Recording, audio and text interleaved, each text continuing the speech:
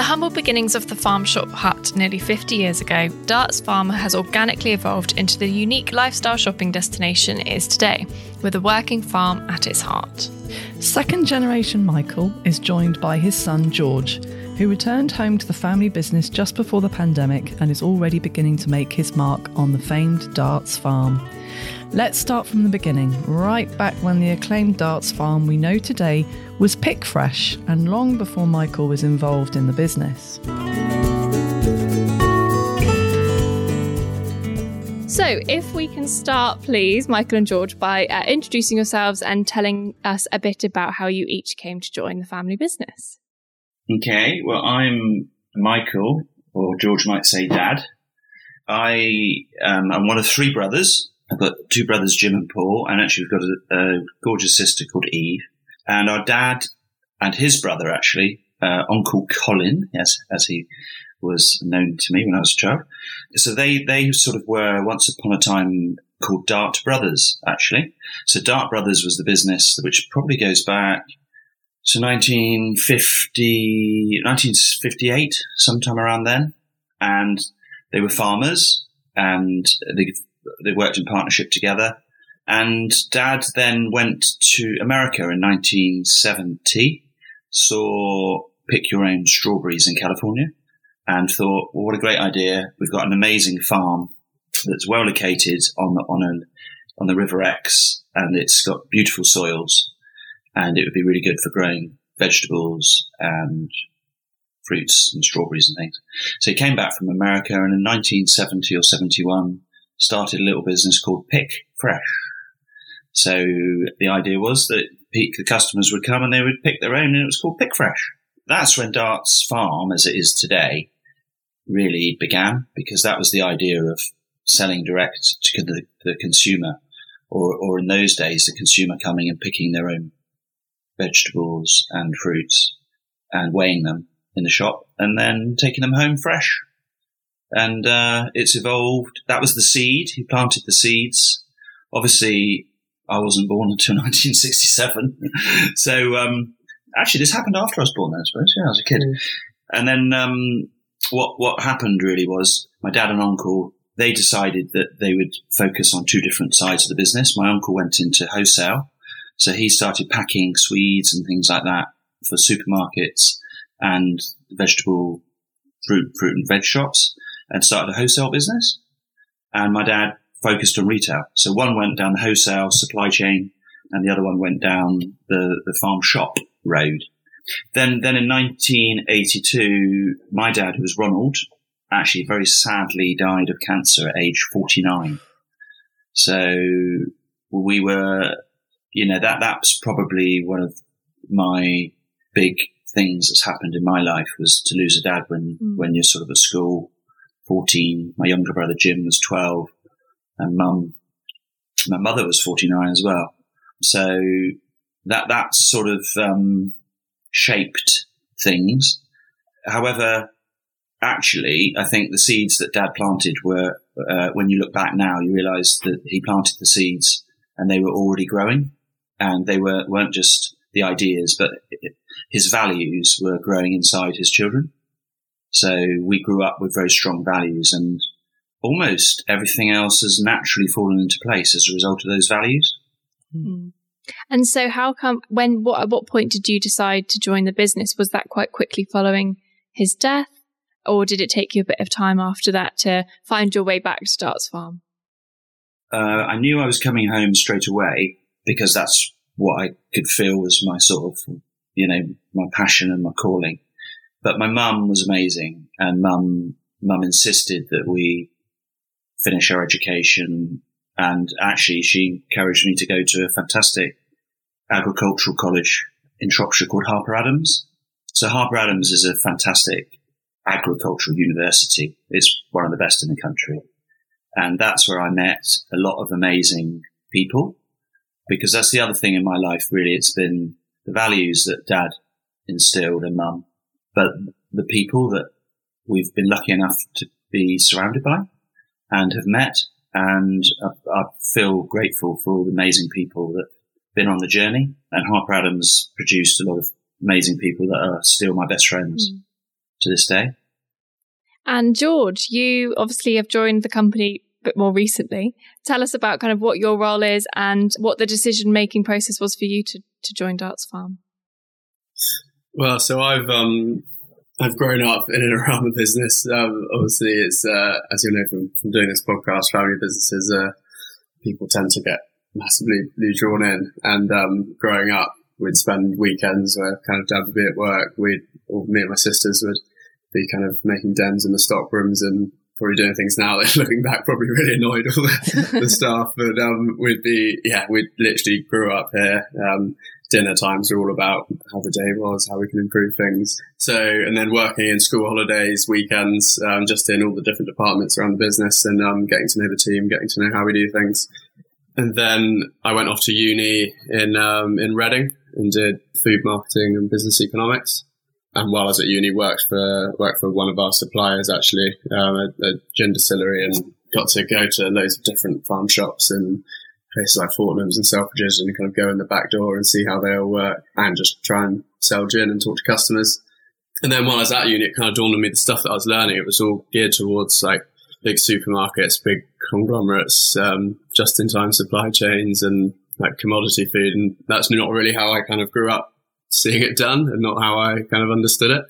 And I kind of grown up in a business where it's all about relationships and it's all about the people behind the food and the role that food kind of plays in community and producing healthy food in a like sustainable way. So I kind of always thought growing up that I'd head off and do something else. But actually, I knew deep down that the business kind of draws you back. So yeah, I came straight back after when I graduated, and then was hit by COVID. So that was essentially, I know it was a terrible thing, but it was really, really good for me and probably for the business as a whole, because we had to be really dynamic and innovative, and it kind of created opportunities for us to grow and do different things and create new opportunities.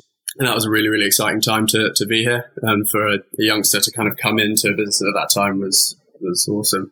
So when I came back, it was obviously pre-COVID, so I came straight back and was working in the restaurant, working in the kitchens, in the farm shop, kind of just doing what needed to be done, the kind of dog's body stuff. And then COVID came along and we had to create an e-commerce site, and we started thinking about the ways we can change and improve the business. And then my roles kind of evolved naturally through then, and we've done a couple like building projects where we've got a new cafe, a new restaurant now, which we'll get onto later, that I've been able to grow there without stepping on anyone's toes and kind of become part of the team without any of our managers or current staff that have been here for a long, long time, I think, being threatened by me coming back, which is really important.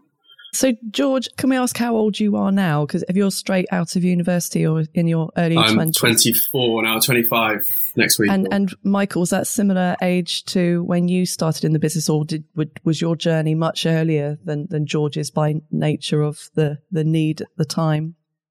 No, pretty much the same, actually. I was straight out of agricultural university. George was straight out of Reading. We sort of both took the conscious decision, interestingly, to come back into the family business, because you always have a lot of chats about whether you should go away and work somewhere else. George did work the whole way through uni for Chase Distillery, and actually you went off, didn't you, and did a harvest in Portugal of making port. So Nice. treading the grapes, picking the grapes in the winery. You went up to Scott Beef and worked in an abattoir in Scotland. Yeah. So we're big fans of getting as much experience of other people as you can. However, the thing I believe in, rightly or wrongly, but I feel it's been right for our business, is to start at the bottom of the business and learn it from the bottom, and be able to work in every department, and ideally be able to be the best in every department, or at least, work with the team to a level that is they all respect you, and to show that work ethic. And I think that's what I had to do that, because I had to come home, really. Mm. It felt a bit like survival. I know it sounds weird, but it felt like, okay, there's no one to look after me anymore apart from Mum, and Mum couldn't do everything. Mm. So it's sort of that survival instinct of, okay, I better look after myself now. I relate to that very much. I lost my father very suddenly at almost 13 years old, and Mum went into a sort of state of shock. It was, very, very sudden and unexpected, and I think she went into a coping fog of just getting me up and out for school each day, with two older sisters that sort of left home by then.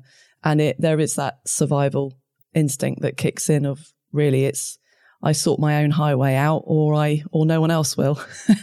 And you create your own pathway, don't you? And that inner hunger and fire burns in your belly, and weirdly makes you quite ambitious, but makes you do the right thing. Yeah, no, that's exactly the feelings that we had, actually. And it's all come good. As with many family businesses, values are often the biggest driver, and are possibly the one thing you can't clearly separate from home and work life. They're arguably the USP for many of these firms too. You'll be getting a sense by now of the values instilled in Michael and later George. But how does that link to and have an impact on their commercials and their industry, especially as farming, food and drink has changed so significantly in the past 30, 40 years? That momentum is inspiring your and the son. Values, I think that's really that really came out when, George, you were talking about the supermarkets and kind of the whole world around food and how different it is from your upbringing to kind of the big conglomerates. And I think when your dad talked about the values that were there and kind of paved his path, it's almost like, well, it's just a replica in the next generation. You had all this experience and exposure to the big food world, but deep down, it just didn't feel right because it didn't align with the values that are clearly coming through so strongly from your family and therefore the family business. Do you know, when it's interesting because you've started with both of us sort of the journey into the business, and effectively I came home 35 years ago. So when I was at Harper Arons, I remember listening. I sat in a lecture, and I remember listening to this guy say to me, "What you're going to see in your lifetime is the closure of lots of fruit and vegetable shops and butchers and bakeries on the high street, and you're going to see some really large supermarkets emerge and dominate." And he said consumers will sort of change the way they shop. They'll go to great big out-of-town stores. He said, but the one thing consumers won't see is the change in the supply chain. They only see where they buy it. They don't see where it's produced. And he said, what you're going to see is thousands and thousands of small producers, bakeries, dairies, and you name it, vegetable growers, orchards, will disappear. Because ultimately, if you're, for example, Tesco, you only really want one or two massive suppliers nationally. They don't, if you think about it, it all goes to their big distribution centres. They love dealing with Carlsberg and Heinz and big firms where everything's industrialised and volume and lorries and pallets and barcodes. Dealing with little small artisan food producers is a real pain in the ass. Mm-hmm. And it's what we do for a living. And I grew up just feeling that was, it just seemed like common sense. It seemed like really, it wasn't rocket science to us to have lambs and beef cattle grazing in the fields where we farm.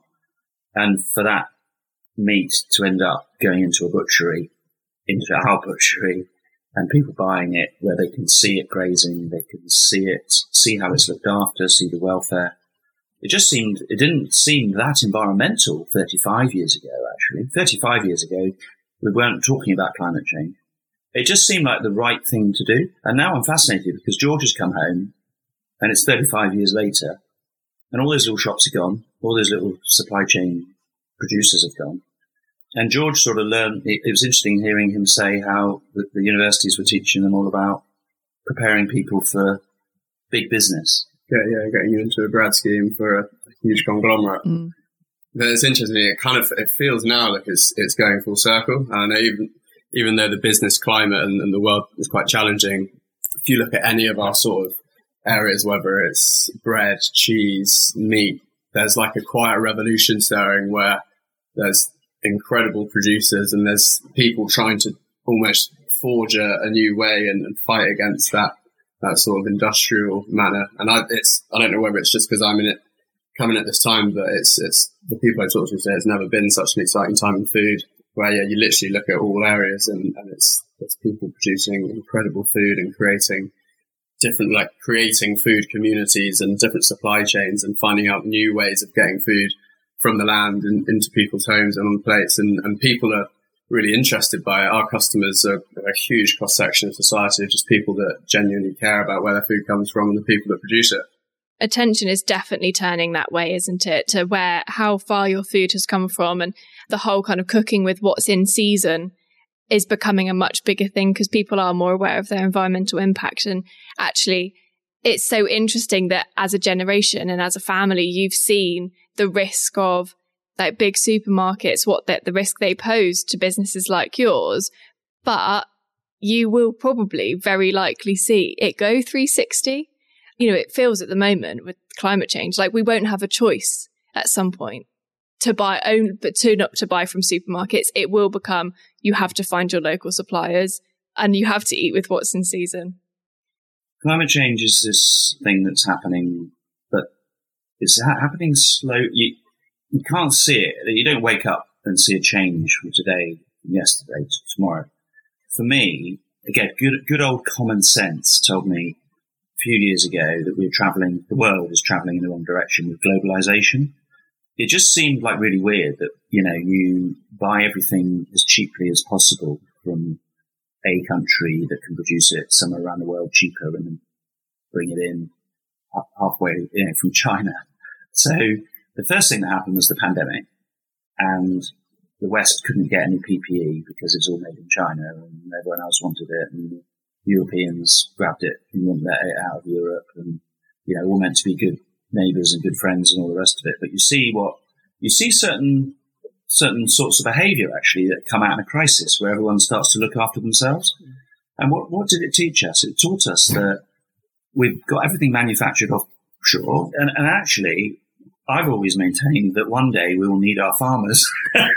And then what should happen? Putin moves into Ukraine and the world wakes up to the fact that Russia and Ukraine produce the vast majority of the world's wheat and sunflower oil and lots of other things as well. So we won't spend too long talking about that, but our elite leaders have led us down a road that has been a disaster.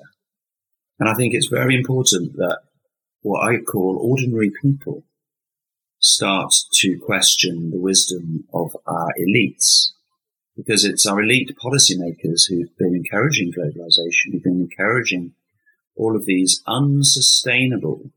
I mean, it was quite clear that shipping things all around the world. How was that ever a good idea? Because we never put a cost on to the environment of shipping things. The only cost that consumers ever picked up was the price tag. Mm. What had happened in the production process? So even now, I mean, having things made offshore where they use coal, so it's okay to fire up a coal power station in India or China, but it's not okay to fire one up in England or Germany. We've just done the calculations that say that it's okay to import it as long as we don't use the coal. So there's some really crazy things that have been going on, and it's all been encouraged by our global elite leaders who've taken us down this road where the good old farmer down the road in the pub having a chat with his neighbour would have probably told you it was all crazy. But nobody listens to the good old farmer down the road having a chat with his mate. But I think people are beginning to start to question some of the crazy things that have been going on. We've been led by localism. We always thought we're very proud of our local electricians, our local plumbers. Basically, we buy a car and buy it in the local garage. We get it serviced in the local garage. If the fridge goes wrong, you get a guy come out and service it. And these people, are people that we have relationships with, and they work for us for years. And we don't have to do it. There's no contract. It just feels good. It feels good, and actually, in your hour of need, they look after you. And that's the sort of world that I feel very lucky to have grown up in. It's the sort of world that George seems to enjoy and thrive in.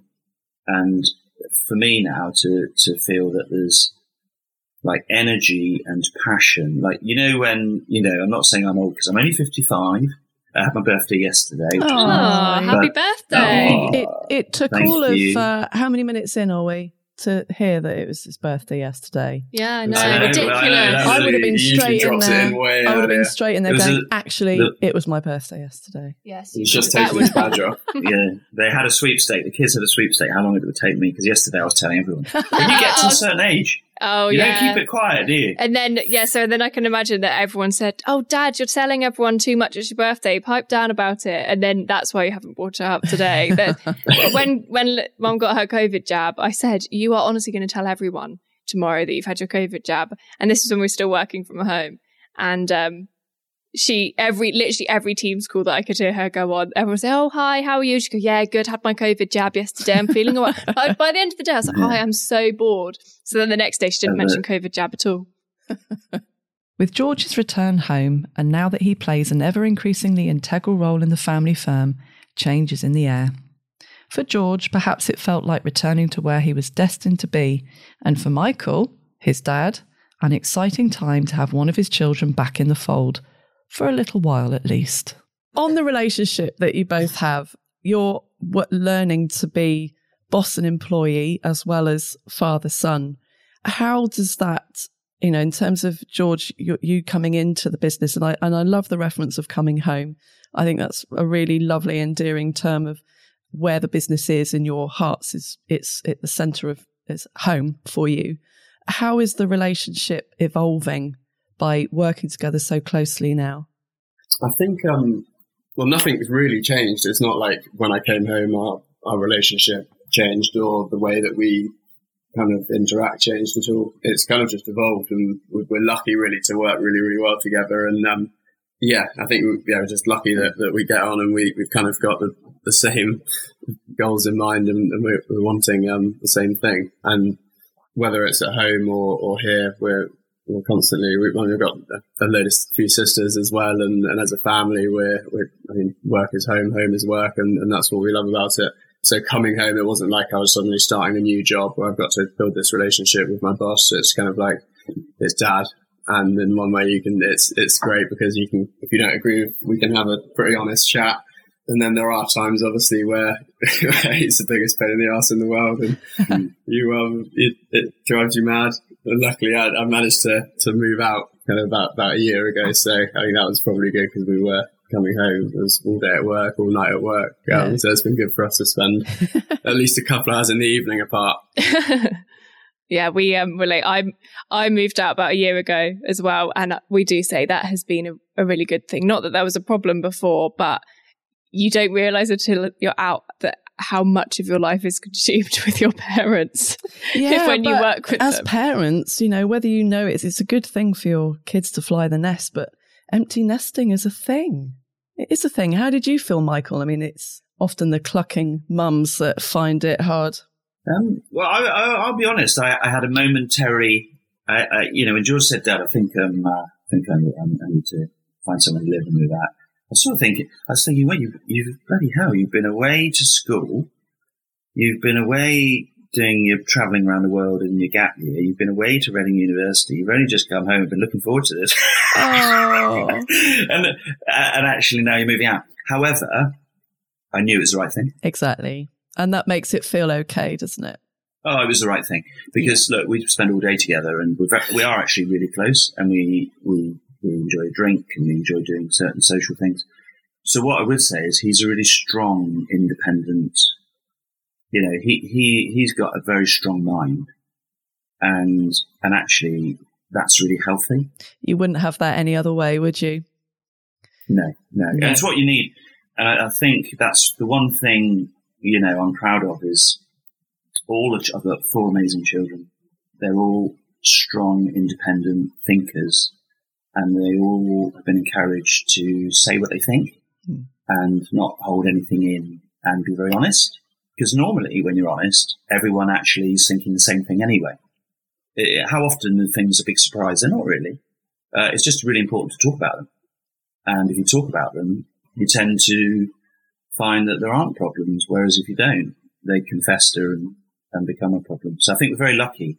And again, back to the people in our lives who perhaps helped you understand some of these things. I always take them nuggets. I love picking people's brains and just stealing little ideas and thoughts and tips. And often I think in life, oh, that's gone really well, but actually that old chap there or that lady gave me that good bit of advice. And if you can pass that on to your children, then you're in a good place. I also think it's really interesting that, George, you said when you started officially at Darts, it wasn't like starting a new job with a scary boss you didn't know. That's something that we haven't actually really talked about on this podcast before, is for a next gen family, child or, cousin, whatever relation to the current boss. There is that comfort, I suppose, of if everything goes wrong or if, I'm still learning, it's quite comforting, but it comes with additional pressures, obviously, like making sure you feel respected by the team and all of that. That's additional thoughts that I think family business next gen people have to consider.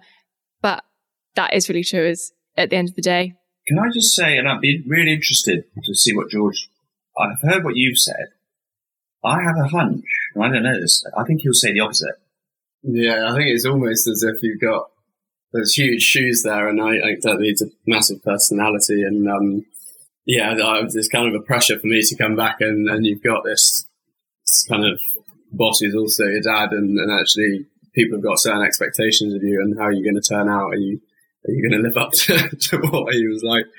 And then there's also the external pressures of, I had a load of friends, obviously they went off to London or whatever, and then got jobs in the professional services, and I was kind of coming home to work with Daddy, and there's that sort of sticking to your guns and saying, that is what I want to do, and that's something that it's going to be a real challenge, and I want to come back and contribute to the family business and continue what they've started, and almost that legacy. It was a decision of you either go off and contribute to someone else's business that will one day probably not have impact on in the future, or you come back to the family farm where you've been for generations and try and build on what your family have done.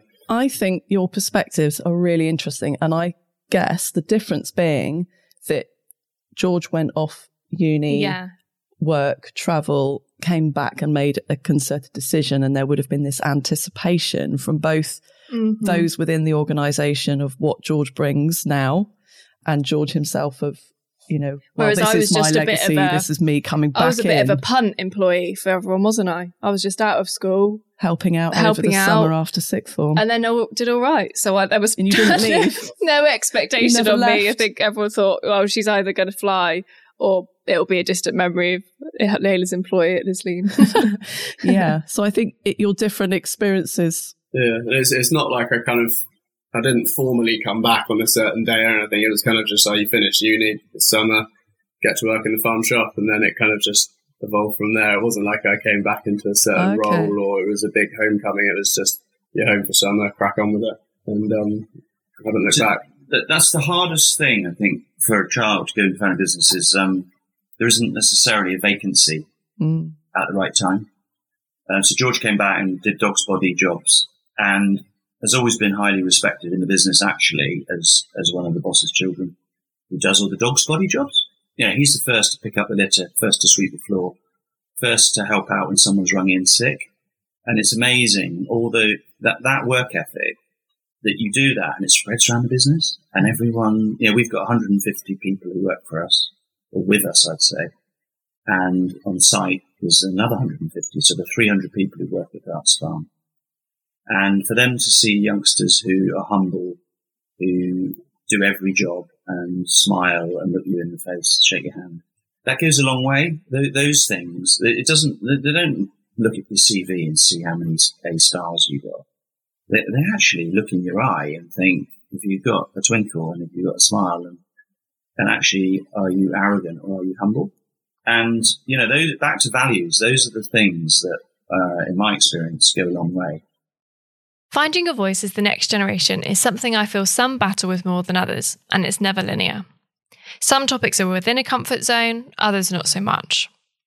The pandemic created a space for George to not only realise his potential in the business, but perhaps also find out the true impact the family firm had on lives around them and the local community.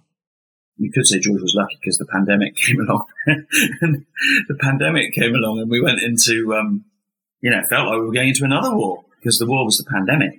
And it was a bit like, it's the weirdest thing in your entire life, really. You wake up suddenly and the government say, oh, non-essential retail is closed from tomorrow.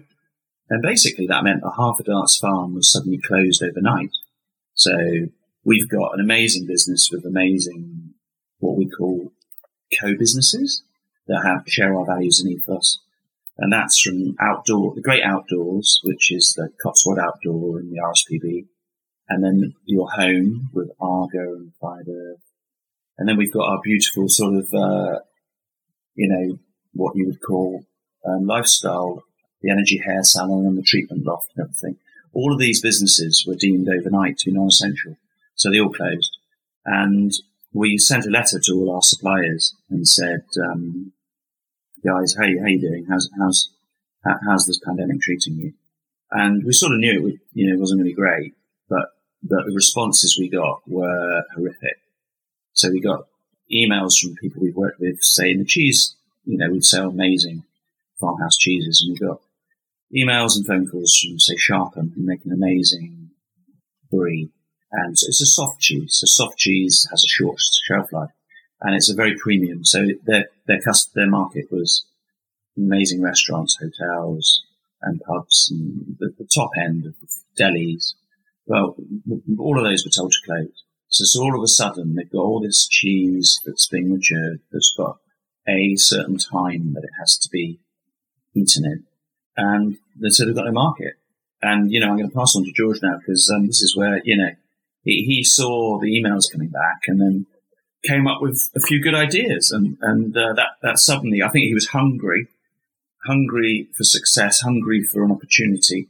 And in a crisis, saw an opportunity. And just explain what you came up with. Yeah, well, we, obviously, as Dad said, a load of cheese producers who make a product with a shelf life, and who make soft cheese, blue cheese. It's only got a certain amount of months, and you've made all your stock, and suddenly restaurants are closed.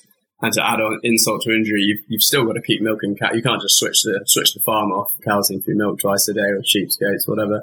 And still got to make cheese. So you either pour milk down the drain, or you make cheese without the knowledge that you're going to have a market when it comes to the time the cheese is ready. So we set up this initiative called, it was like 30 Days to Save British Cheese. And we had a box on our online box. It featured 4 different cheesemakers every 10 days, each of which were at the point where they needed cheese moving. And we sent it out on our email database, social media, in store. And the kind of response from our community was unbelievable. We shifted more cheese in that 5 or 6 weeks than we would do at Christmas, in a time where most people weren't shopping. And the outcry from everyone was incredible. And the impact that made to those businesses was huge. And at the same time, I think it was just after us, Jamie Oliver did the same thing. And I can't remember if we were first or who was first. We were first. We copied us. But he did the same thing and had a massive impact on the farmhouse cheese industry. And now it's kind of stronger than ever. And I think we've managed to get good cheese into people's mouths that they hadn't even experienced before. And they were thinking, must have them received the boxes and thought, wow, I didn't know cheese could be this good. And now they come back week on, week out to the counter. They feel like they've got a relationship with the cheese producer. They've been told little stories about where it comes from. And that was a kind of catalyst for the way we did things with loads of other things. So we did the same thing with brewers, cider makers, and at a time where it was really challenging for them, we kind of managed to engage our kind of consumers. We had the consumers, they had the product. We managed to kind of bring the two together in that time of kind of desperation and make it a really, really positive time. One of the previous farmers we've had on the podcast was telling us about how cheese it has something in it that is actually addictive. So I am not surprised that people have tasted a brilliant cheese and are now coming back to get it, because they may well have developed through COVID in your cheese boxes a very low level addiction to some of the cheese. So therefore they are now repeat customers for life unless they go to Happy Days. Cheese Anonymous. Happy Days. I mean, it sounds like you're really, you've created a hub, haven't you? The evolution of the business you've created a hub that brings partnerships together between the consumer and supplier and provider at a really, really pivotal time. So that's quite a landmark, isn't it, for you guys as a team working together? Well, I think, we're saying we're passionate believers in local, but local and community. So community, if you just reflect on all the little shops that disappeared in the village and the people used to walk up and down the high street and bump into each other.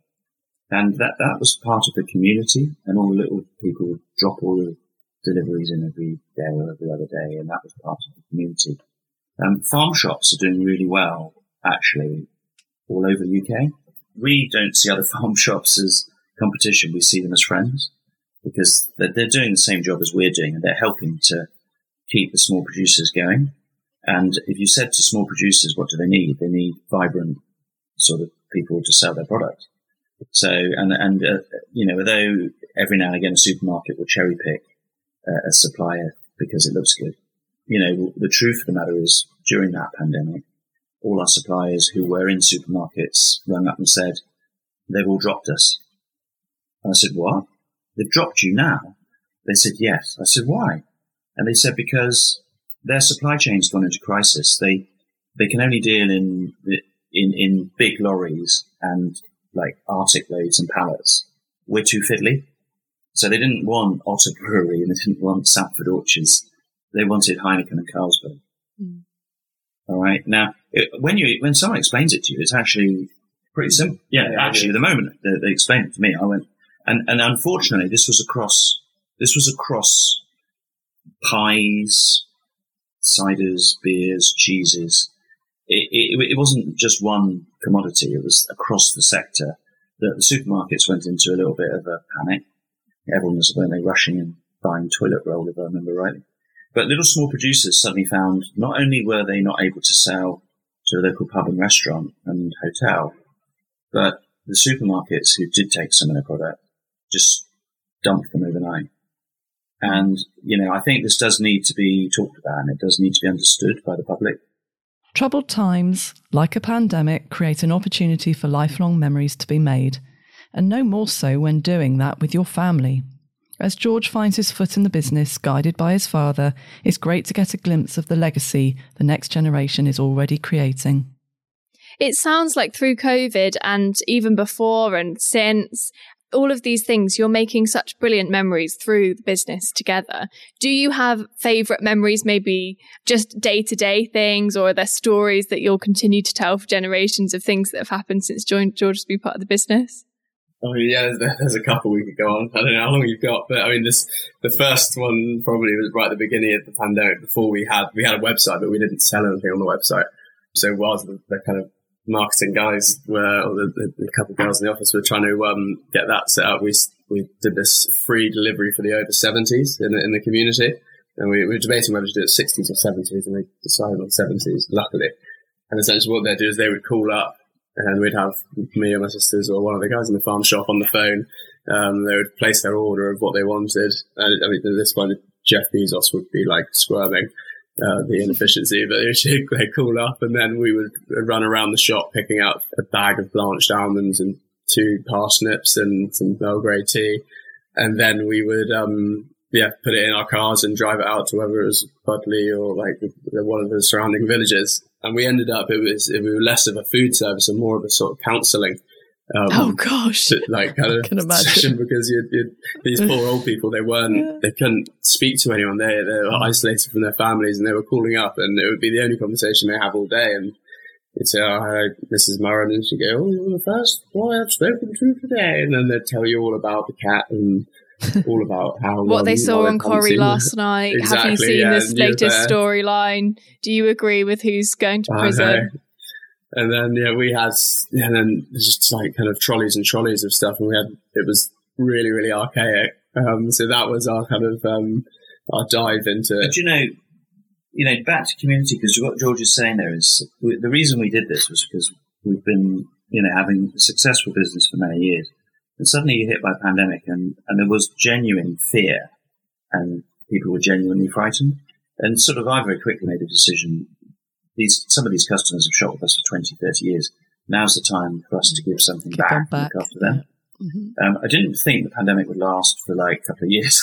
And I didn't think some of these customers would enjoy the personal service to such a degree that, it was hard to wean them off, if ever. We try and keep it quiet, but we've still got two still got a couple who have that sort of service. Come in and George, go on, say the worst one. We had, I won't mention her name, but we'd been literally bending over backwards to get stuff to this lady. And then on one day, one of the guys was on the phone and saying, can we deliver on Tuesday morning? And she said, well, no, dear, I'm coming to Darts for my haircut on Tuesday morning, so you'll have to deliver it another time.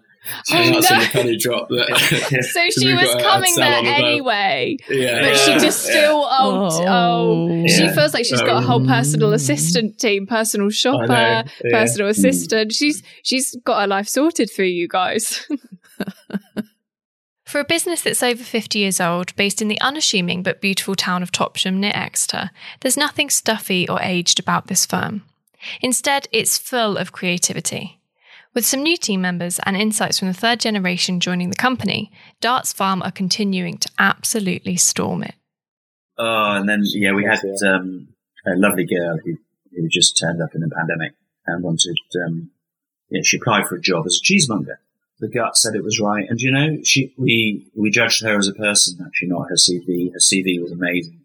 But Louise as a person is really outstanding, and her work ethic and everything is just amazing. So we invested, and Louise helped design. She was so excited because she'd worked for great chocolatiers. And she said, my dream is one day to have my own little chocolatier. And we were helping her to realise in partnership with us to develop this business from scratch, blank sheet of paper. And then we were also very lucky in that a lovely lady who actually was head teacher to my twin daughters, Maddie and Josie. She walked through the shop at Christmas and she said, what are you up to? And I said, well, we're doing a chocolatier and gelato from local milk. We want to make some amazing gelato ice cream. And she said, I used to make ice cream. I can help you. And, so Becky joined us as well on a sort of part-time basis. And she brought amazing skills with her. And actually, it's funny we're doing this podcast today because yesterday we got the results of Taste of the West, which is like the southwest of England regional food body. And we entered this year for the first time ever. We entered 3 of our gelatos and some chocolate truffles and sourdough and sea salt chocolate and a red wine, a sparkling pebble bed rosé fizz and a sparkling white fizz and our honey from our beehive. We entered all those products which we've developed, and I'm very proud to say we won gold, which is the highest thing you can win. We won gold in every category. Oh, wow, that's amazing. That's a nice birthday present then, isn't it? Well, yeah, and Louise and Becky, who sort of set up Gelato and Chocolatier with the twins and George, that team who've done the whole thing, for them to enter their first ever awards and win the highest award you can win, pretty, well, still a bit gobsmacked, really. I've got to say, though, I'm not surprised. I don't want that to sound arrogant, but the passion, the energy, when you approach something new with the right expertise, and the ingredients, the milk from the local farm, and everything from our food hall and farm, we're very creative with the gelatos and the products. The sourdough and sea salt chocolate, I mean, it is to die for. I can't imagine sourdough chocolate. That's really once unusual. Once you tasted it. We love chocolate. Yeah, we're a bit We'll chocolate. send you some. Oh, yes, please. Yeah. Yes, please. It sounds like so much has evolved since you joined the business, George. How do you feel that your relationship or kind of feelings towards the business have changed with that? Does it feel, if you were to look back at when you joined, does it feel like the same business, or do you feel more ownership of it, more responsibility? Kind of how's that contrast from when you were first out of uni to now? I think that the business is the same and the culture is the same, and we're really lucky to have a load of people here who've worked here for a long, long time, and they embody what Darts is. Whether it's our kind of head of hospitality now, who started as a veg boy when he was 15, Or, we opened a new restaurant, the Farm Table, last week, and we had a tester night where we kind of trialled all how it would work on staff. And we said we'd invite everyone who'd been with us for longer than 10 years. And it was really tricky because we actually filled the restaurant quite quickly. Oh, brilliant. So I think the culture hasn't necessarily changed. I think the industry becoming a bit more dynamic, and we feed off the energy of a lot of our producers. And I think, whether it's more responsibility, I think it's more just excitement of what we can achieve and we spend evenings and days brainstorming. There's so much opportunity and so much potential for the business to go in so many different ways. So it's generally exciting. You wake up in the morning just excited, and it's almost like you haven't got enough time to be able to do all the things you want to do. And to be working like with your dad, with uncles and cousins and sisters, makes it completely different. It kind of hits differently when you're all working together on something. And I got a cousin on the farm, and my uncle's on the farm, and sisters who've kind of on starting the journey that I started a couple of years ago now. And it's different to just working in a business where the goal is profit or the goal is just having good end-of-year figures. And the emotional reward is much higher, isn't it? Yeah. Got to say though, we're lucky we're driven by passion, but we've been relatively successful at that approach. The gut, you talked just now about the gut instinct. The gut instinct happily has actually led to profit, and you do need profit to repay your investment. But I'm going to just make it clear here that this isn't just sort of all beautifully dreamy and lovely, because there's no doubt about it. We are living in a world now where it is genuinely hard in business to survive.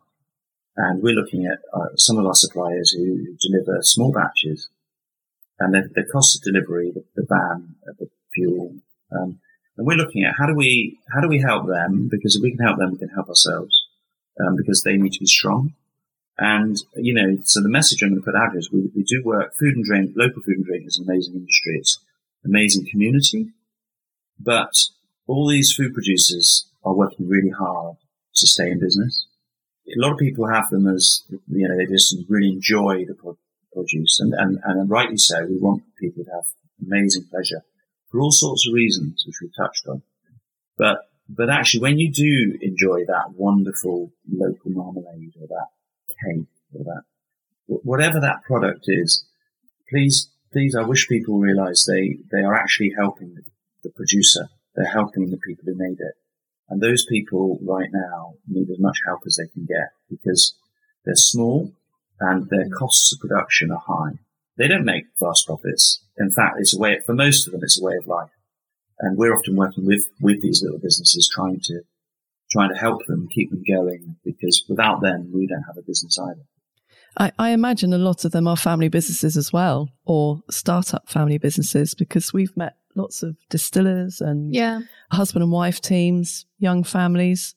And so it's a very strong message there, because it probably is serving a whole family business community and many, many generations of either previous legacy businesses or generations to come. And that's a really hugely important part of our economy in this country. So it's all part of a chain, isn't it? Yeah. I mean, we do our best to kind of keep that together. I mean, and championing them and creating a pedestal for them is one thing, but we have this kind of harvest supper each year where we bring together loads of our producers. They're all invited. They all come and they bring, whether it's their bread, whether it's their pork pie, they bring products to kind of contribute to the table, and everyone gets together. Oh, how'd you get an invite for that? I think we have to make some produce, which probably isn't our forte. And it's we haven't been able to do it because of COVID in the last year or so, but we can't wait to have it this year, later on this year, in a new restaurant. And I think that sort of thing, even though everyone there is going through serious struggles and everyone's under the same sort of pressures, when you're able to share those and you understand that we're all kind of in it together, but we're all kind of fighting for the same cause, it does inspire you. And yeah, like you said, we sound like a really jolly, happy place, but it's hard work, and our team has been under a hell of a lot of pressure in the last 2 years, and we're massively grateful to them, because they put their heart and soul, blood, sweat and tears into the business, because they've got the same sort of emotional engagement to them as we do. One big family, isn't it? Yeah. And I think actually that's a very good point. I think in family businesses we can, because at the end of the day, we still love the business. There is more of a driver behind it. The bottom line isn't the sole driver for why we go to work every day in a family business. It's so much more complex than that. It is easy to talk about work in a very positive light because you can day to day, no matter what's happened, no matter how tough it is, you can feel good about it because it is family businesses are feel good businesses no matter what's happening. But it's then and we've talked about it with other people, is recognizing that it is grueling and tough at the same time. You can love it. And you'll always say the business has been like a third child for you. And it's very similar. Children, I'm sure, I don't obviously have any, but I'm sure children are very hard things to raise and look after. But you love them no matter what. And that is the same with family business, and sticking our necks out and going, yes, we love it, but it's tough. I think it's a really key thing for people to recognise. Yeah. When we had our harvest supper, I must admit, the idea came in a pub. A lot of the best ideas that we have seem to come often from the pub. But we were in the pub in London. We'd been to a food exhibition. So we're in London and we're meeting fellow food producers from our community who've driven all the way up from Devon. So we're in a London pub and we were having a few beers and we were going, from the boys from Bert's Crisps and Barney from Sanford Orchards and Patrick from Otter Brewery. And we were in this London pub chatting away, going, and Chunks Pies. We said, oh, guys, we love your company. And they said, oh, we love your company too. And we said, well, I don't know why we don't spend more time together. Why is it we're in London in a pub enjoying each other's company? And we worked out that it's because we order the stuff, the food, the repeat orders over the phone, and then someone delivers it in a van, and it comes into our shop and we sell it, and the same cycle happens week after week. And actually, we're all busy. And so suddenly realize you don't see some of these amazing people that you love and adore and you've worked with for years as often as you'd like. So we suddenly said, well, we should spend more time together. And we just actually, I just suddenly came up with this harvest supper idea.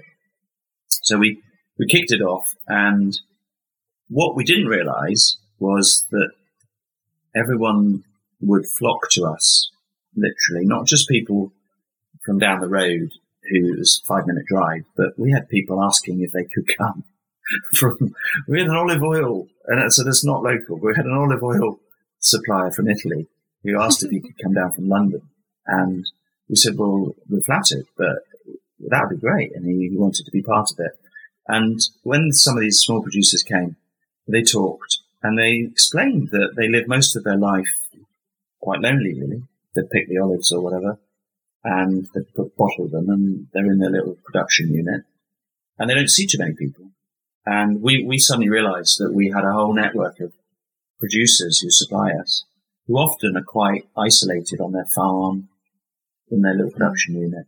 And for us to be able to bring them together and for them to share stories, some of them sort of just started out, they were new businesses, to meet other new businesses and, compare journeys and work the challenges. So, when you get benefits that you hadn't thought about, you hadn't anticipated, but it feels pretty good. So I think that's one of our things that we're very proud of. Well, we're proud of quite a few things, really. But that's definitely bringing people together. Yes, you're creating a very strong community feel that I think is a very now current, relevant thing to do, and it's also the right thing to do, and it's very on brand, isn't it? If we're going to talk sort of business fact in it, it's a very measured approach, but also great fun, and our businesses should have an element of fun. And looking at sort of how the next generation takes that forward, how do you feel now, Michael, about the future and what Darts Farm might look like in years to come, and how George and your daughters become integral to that focus? Is that conversations that you're having around the dinner table now? Yeah, it's very exciting. The reason it's exciting is because I think they have the right values and they're very passionate about what they want to do. But I did bring up the sort of survival thing. It's come up a few times in our chat, hasn't it? And, the world is tough and it's going to get tougher. I've got a few simple rules, which is the best rise to the top. You only get to the top if you're the best. You've got to outwork everyone and outthink everyone. And the only way that businesses will thrive and survive is if they've got the right leadership, the right people driving them to the top. And actually, what you find then is the right people want to work with you. We've got an amazing team at Darts, and as George said, we filled our restaurant with people who've worked for us for more than a decade. If we'd said more than 25 years, we'd have had quite a handful as well. So whatever we're doing, this is people want to be part of what we're doing, and we look after them and they look after us. And actually, we enjoy each other's company. It feels good. It feels great. They genuinely, everyone cares for each other, but they work hard. I mean, we are talking, it's serious graft. And if someone's ill, they step in for someone else and they look after each other. And we've got that culture, haven't we, across the business. George's boss's son, but last week, Joe, my head of hospitality, came to me and went, do you realise you did 88 hours, 88 hours clocked in? He still clocks in. You've got a clock in it machine. Now, that doesn't count the hours at home. I mean, I've spent quite a few hours at home with him where he was showing me the new menu, the new wine list. And the wine list, when I say wine, the drinks list, it's wines, beers, ciders, whiskies, gins. Obviously, we're championing, amazing produce that, gin distilleries. We've got some amazing ones down in the southwest, and Dartmoor whiskey, Salcombe gin. Yeah, we've got the best, and we're championing them, and also small producers from around the world. So, if we bring things in from abroad they have to have the same values and ethos as what we have. So the wine list is looking pretty good. And we've taken this view, which is a little unusual, that normally you go to a restaurant and they basically put a fixed margin on the cost of the bottle that they buy. The problem with that is if you sort of put a fixed margin on something that's cheap, you multiply it by 3 or whatever they do. 7 times 3 is 21 quid. And most bottles of wine in a restaurant, sell between 21 and 25 quid. That, if you Google it and just average price of a bottle of wine in a restaurant, it is between 21 and 25 quid. By the time you've paid for the bottle, the label, the transport, the tax, you think about what wine is left in that. So we've come up with quite a novel idea, having talked to a few people in the industry who've said, why don't you come on, Darts Farm? Be brave. Why don't you do it differently? So what we've decided to do is we've decided just to put a fixed, not a margin, but just a fixed profit amount per bottle.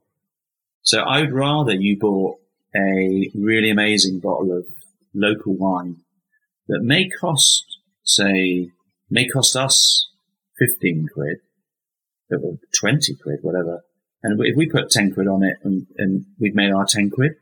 So we've taken a different approach. If you come to us and, say you're going to go for Premier Cru Chablis, we sell that in our drink cellar at Darts. And we've been to the vineyard in Chablis. We know the producer, we know his children, and we bring it in on a pallet. And every year the wines are slightly different because they're artisan and they're literally, they are from the vineyard and they're amazing. So we just want to put a fixed price on that. So you can choose, if you want to spend 30 quid on a bottle of wine, you can drink amazing wine because we've made, say, £10 a bottle out of whatever it costs. And that approach enables us to share things that we think are amazing with people without them having to pay crazy prices. So we're doing that. And it seems to be going down. Seems to be working. Going really well. I think people can't believe it. Yeah, just incentivizes people to drink better wine and experience things that they might have been locked out of before by standard conventional kind of margins and structures. Yeah, the better the wine, the better the value it is, and people probably shouldn't be advertising drinking more, but people tend to drink more, and I'll buy 2 of them. But surely it's better to drink more of a higher quality wine than more of a lower quality wine. So the message is drink good, drink well, and pay the right price so that the supply chain benefits. Well, it's about transparency as well. It's sort of explaining to the consumer and exactly. That there is a process and everything has a cost. And I think that's a really valuable way to go. We were lucky enough to visit this amazing little vineyard in Champagne, and actually it was a Champagne producer. And you meet the people. This was really small. This was like 5 acres, 2 hectares, but it was right in the middle of a village called Oger, Oger, which is right in the middle of Champagne Grand Cru area. And the father and son were explaining that it was started by the grandfather after World War I, and he used to grow his grapes and sell them to a local winemaker. But we had the recession of the 1930s, and he couldn't get enough money from selling his grapes to someone else to make wine. So he decided to make his own wine. And then his son came into the business, and it was father and son, and he rang everyone he fought in the war with, who had a pub or a restaurant or a hotel in France. And he rang them up and said, look, I'm now making amazing champagne. And they all decided to take his champagne. So we met, when you meet someone who, it's now jumped to the next generation of father and son. So you have the young son and his dad, and they they do the whole thing. It's like you taste the wines, the champagnes, and then you say, oh, can I buy a few cases or whatever? And they actually stick the labels on. They're gluing the labels to the bottles while you're there waiting and putting them in a box. Oh, it's really charming to think of that, isn't it? And it's Grand Cru. And when they explained to me that, Veuve Clicquot and Moet, Chandon and Krug and all these amazing brands that you've all heard of, there aren't enough Grand Cru grapes for those large brands to have exclusively.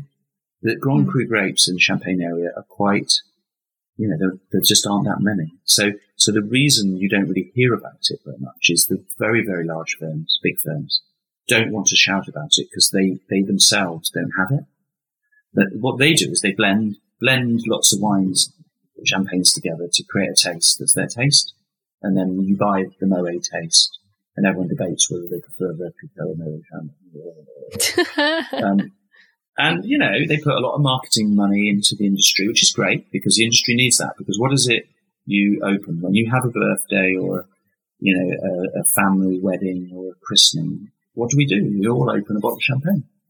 And this little small producer was explaining to me that the big boys are great because they make a lot of noise, they spend a lot of money on marketing, and they create an opportunity for a little vineyard like his that doesn't have that sort of resource. And he wrote us a beautiful email to say, thank you, Darts Farm. I'm so proud to supply you in England. You buying direct off me has enabled me to invest in biodiversity and planting like flowers and certain sorts of things he's improved. So his grandfather started it. It's now him and his dad, and they're improving the vineyard. They're making it more diverse with more biodiversity. And he was talking about how the new wine has a particularly amazing flavour as a result of things he's done. And it all becomes very real, George, doesn't it? When you sort of, and like I say, we're a farm shop in Devon that champions Devon and the Southwest. But we're also very proud to champion things from Wales and Scotland and Ireland and abroad, whether it's little small olive plantations or what we would describe as one of the world's finest champagne houses that happens to be a father and son. And they've only got 5 acres, so it's very small. Maybe we need to interview them. Yes, we would love to interview them. We should do that. Yeah, he's quite good at English, actually. Is he? Perfect. That is a key thing, I suppose, because our French is very poor. I'm not sure about his dad, though. Un peu. Un petit peu. So now we come to our usual 3 quickfire questions, which we admit are not really that quickfire in response, but hey, it creates a nice dialogue anyway. So here is how George and Michael responded to our 3 quickfire questions. So, to each of you individually, what is your earliest memory of the family business? Earliest memory is with my dad in his Land Rover, driving down to one of the fields where the men were picking potatoes by hand, and they were filling out bags. And I remember getting to this field where they were filling up the potatoes, and there were a few chaps down there who were putting stones. They were filling the bags up with stones. And you could tell they were a bit dodgy. He picked up some of the bags and tipped all the potatoes out, and they were literally full of stones. And I remember, I was probably, 7 or 8 or 9, or something like that. And I remember Dad sort of giving them a bit of a rollicking. And the other memory I had was we grew these amazing strawberries. And of course, Dad would sit in this office that looked from across the field to where the strawberries were being picked. And he'd have his binoculars out because we had this sign up that said, eat one, but don't be greedy. And he never minded people eating. Part of growing things is that people go in the field and they do eat, they do enjoy. What you hope, though, is that they bring back a punnet or 2 or 3 that are full of strawberries and they actually buy some off you. Occasionally, you've got some really cheeky people who would come. They would come back with red strawberry marks all over their cheeks and mouth. And they'd say to you cheekily, "Oh, we couldn't find any strawberries down there." And there'd be none in their punnets. And that would really wind up Dad. But again, it's back to honesty. And I think when I was a child, actually, it's interesting because you've asked that question. It probably comes back to values and honesty. He would expect people to eat some, but buy some. So treat everyone fairly. And those are the sort of values that I grew up with. And what about you, George? What was your first memory? Oh, it's tricky to think of first memory, but there's obviously some really standout memories from when I was younger. Just things like I grew up with a lot of building work being done and just walking around with the builders got me a little hard hat, which we've still got them, haven't we? Yeah. It had George written on it in a Sharpie, and just walking around with Dad and sitting on the diggers, and then doing the same sort of thing out on the farm, sitting in a tractor when you're really young. And then kind of growing up, Dad took us when we were all quite young around trade shows and things like the Exeter Food Festival, Devon County Show, and having that first sort of interaction with a lot of producers and a lot of kind of being walked up and down the rows at these food festivals and watching Dad have a beer with people that now I'm kind of working with in a whole different way, and they've kind of seen me grow up from a small young boy to now working with them directly. So yeah, it's you've probably got better memory than me for now. Well, it's meant to be a hard question, isn't it? Yeah. It puts you on the spot. First memory. I don't know what the first. Yeah, and then again, Sundays, just spending Sundays here. We'd come for a roast every single Sunday with Dad, and he'd be in the restaurant, kind of just overseeing stuff. And me and the sisters would just run off and cause carnage around the shop, literally week in, week out. But actually, when we did that, it was really interesting because I was listening to the children, and it was that early days when I realised they spotted everything. So they would spot who were our best staff. They said, "Oh, Dad, that's your best waitress. That's your best." And I suddenly looked and thought, "Gosh, I don't have to teach it. But these guys are spotting from a very, very early age." And they were learning off our managers. We had an amazing restaurant manager called Suella, who she was French, and she worked for us for probably 20 years? 19 years. She's amazing. She's still a very good friend. But she's opened her own little business, actually, and her daughter works with her. So she's opened a lovely little cafe restaurant deli in Dawlish called La Signy. And Suella was, she real French passion, energy. When she wasn't happy, everybody knew it. But when she was happy, everyone knew it. And there was real tempo. And, a lot of our team now worked for us back then. So it's almost these things grow, and we're very lucky to have this sort of, it's not stop-start, it's evolution, and it's great people who've been with us. We had another lady in the pandemic, Margaret. She was 83, and she was still managing our deli at the start of the pandemic. And, the hardest thing we ever had to do was say, "Margaret, the government have said we have to put you on furlough. You're 83. You're technically over 70, and the government have described that as vulnerable." Well, she broke down in tears and said, "But I don't want to go on furlough. This is my life." And we actually, for a second or two, were thinking, "Oh, gosh, what do we do?" And I just said, "Well, Margaret, I think I have a legal obligation to make sure you're safe. She goes, well, who's going to know I'm here? Yeah, who's going to know I'm here? I can hide around the back. Oh, that's so sweet. Oh. Yeah. Oh. So she is still working for us. That she stepped down as manager of the deli, and she still comes in and does some laundry and puts the bread out. And you're her family. And again, so, yeah. Well, we're her family, and do you know the power of that for the team who work with us to see an 83-year-old who's been here for more than for over 30 years is pretty powerful.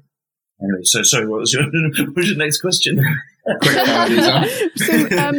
The next question is, what would you do differently next time if you had your time again? And obviously, George, it's still early days, but are there any sort of U-turns that you would have done on the journey? No. I mean, I've got a friend who criticises me. It's always good to have friends who criticise you. You need a critical friend. I've got quite a lot. I've got more than one. No, I don't know whether it's right or wrong, but he'd say we've gone too slowly. So he's expanded much quicker. We've perhaps gone a little more slowly, but then I would maintain that I don't think it's a race. I don't think life is a race to see if you can achieve the biggest amount in the shortest period of time. I think we've done it in a way that feels good and it feels solid, and I look backwards and I'm really proud of it. And I'm proud of the people that we have. That manager, Margaret, who was 83, she's given us years of loyalty, hard work, honesty, integrity, values that are just unbelievable. She didn't like cheese, and she ran the deli. Right? And she didn't like cheese. So some would say, how could you have someone running the deli who didn't like cheese? I thought she'd retire at 75. I actually thought she'd retire at 70. She's still with us at 83. And a lot of people said, well, can't you retire her? And I said, I can't retire her. So we put her needs more than the deli. Actually, that our business has, that department has, it has actually improved dramatically. Since the team that are now running it love cheese. So George actually came in and worked for an amazing company in London called Neal's Yard. Neal's Yard Dairy is one of the best cheese companies, producers, jurors, families in the country. And George went and did work placement with them. A chap called Jason Himes is the MD of Neal's Yard. And it very kindly said to George, come up to Neal's Yard and learn everything we do. And George went up, came back to darts, and our team were ready to really go on that next journey of becoming cheese ambassadors, as opposed to selling cheese. There's a really big difference between selling cheese and actually going to the farmers where they make it, tasting it, and believing in it, and meeting we've just been off, what have you been, Colston Bassett? Yeah, Nottingham, Colston Bassett, to meet the cheesemaker there, who's only the fourth cheesemaker in 100 years to make one of the world's most iconic cheeses. And yeah, it's amazing for our team. You get a whole different perspective on things and a whole different relationship when they come back to the counter now and they can taste out some of that cheese and explain that they've seen where it's made. They know the kind of the personalities behind it, and to be able to share that message with customers. And it's us engaging with the food community at both ends, both consumer and producer. Another quick fire question. Yeah. Honestly, we're the same. We do this. Is there anything you would do differently next time, George, or is it too early days? I haven't really had time yet, so I mean, ask me in 20 years' time. I don't know. We'll revisit. Yeah, I think we've got we've got a bit of a risk-taking culture where you're encouraged to try things, and we don't want we want people to experiment and to try and innovate and try new things. And every time I've got something wrong or we've got something wrong, we've learned something from it that's allowed us to do it better or differently next time. So I think actually making mistakes and not getting things right is more important, I think, sometimes, than thinking you're nailing everything. Definitely. Good answer. So lots of little mistakes are really good if you learn from them. And I think they enable you to get the big picture. So if you get the big things right, because the big things are actually made up from lots and lots of little things.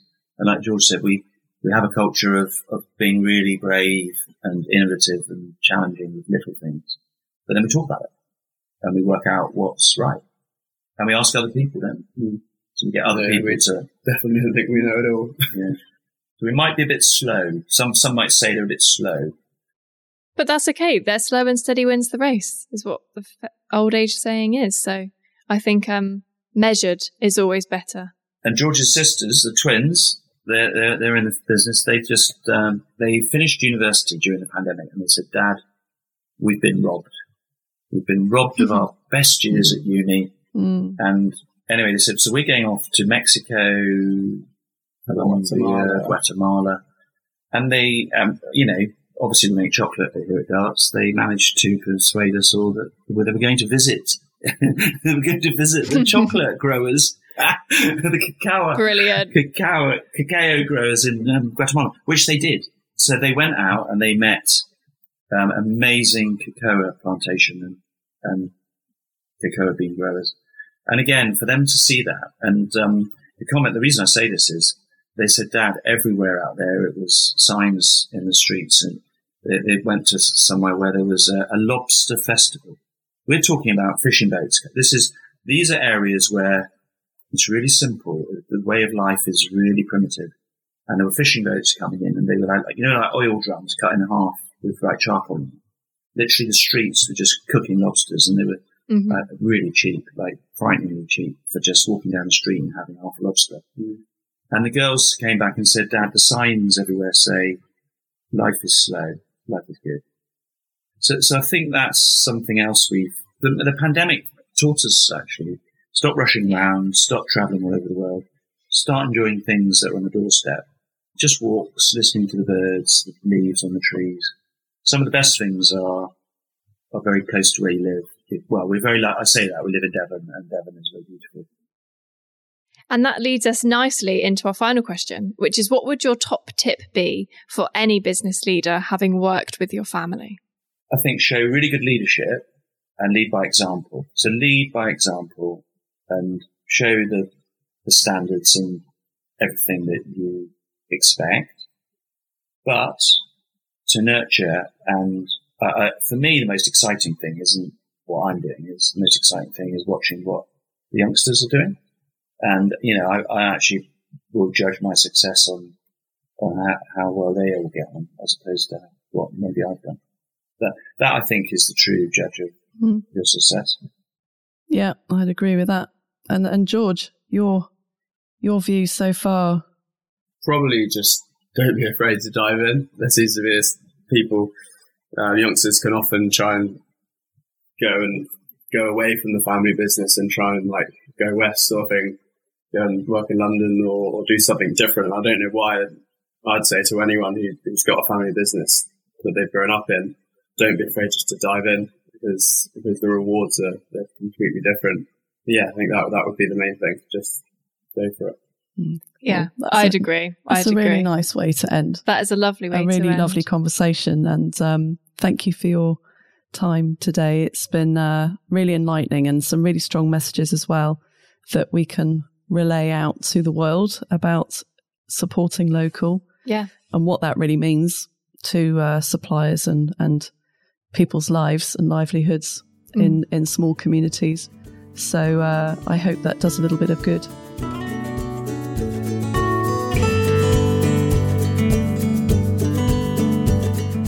Now we're some way down the line with It Runs in the Family. It's so funny how serendipity has its place. So often we find little connections and hooks that bring our guests together. They either already know each other or have a shared experience or know others in the network that they mutually connect with. It's really fascinating. So lo and behold, here we are chatting with Darts Farm in the morning, and by the afternoon, without anyone knowing, I'm there at Darts Farm charging up my new EV. How exciting. So I managed to meet up with George, and he shows me around their fantastic new extension, which is insanely beautiful, and I cannot recommend it enough. For anyone on the road, anyone with an EV that needs to charge it on the way down into the West Country, go to Darts Farm. And just seeing what these guys have created having just spoken to them only the same day was a really incredible experience. And thank you, George, for hanging around a little bit later to meet me. A huge thanks to Michael and George for joining us on this episode of It Runs in the Family. Liz has covered most of what I was going to say, but I think I really like George's analogy and description of coming home to join the family business and working towards something that will benefit you long term instead of working for another company where you might not see that. It's something that next generation can sometimes forget, and reflecting back as to why we're here is really important. And George encapsulated that feeling really well. Thank you for listening to another episode of It Runs the Family. We will see you in a couple of weeks' time for another heritage British family business, which I'm sure all of you will have had a connection with at some point or another. See you soon.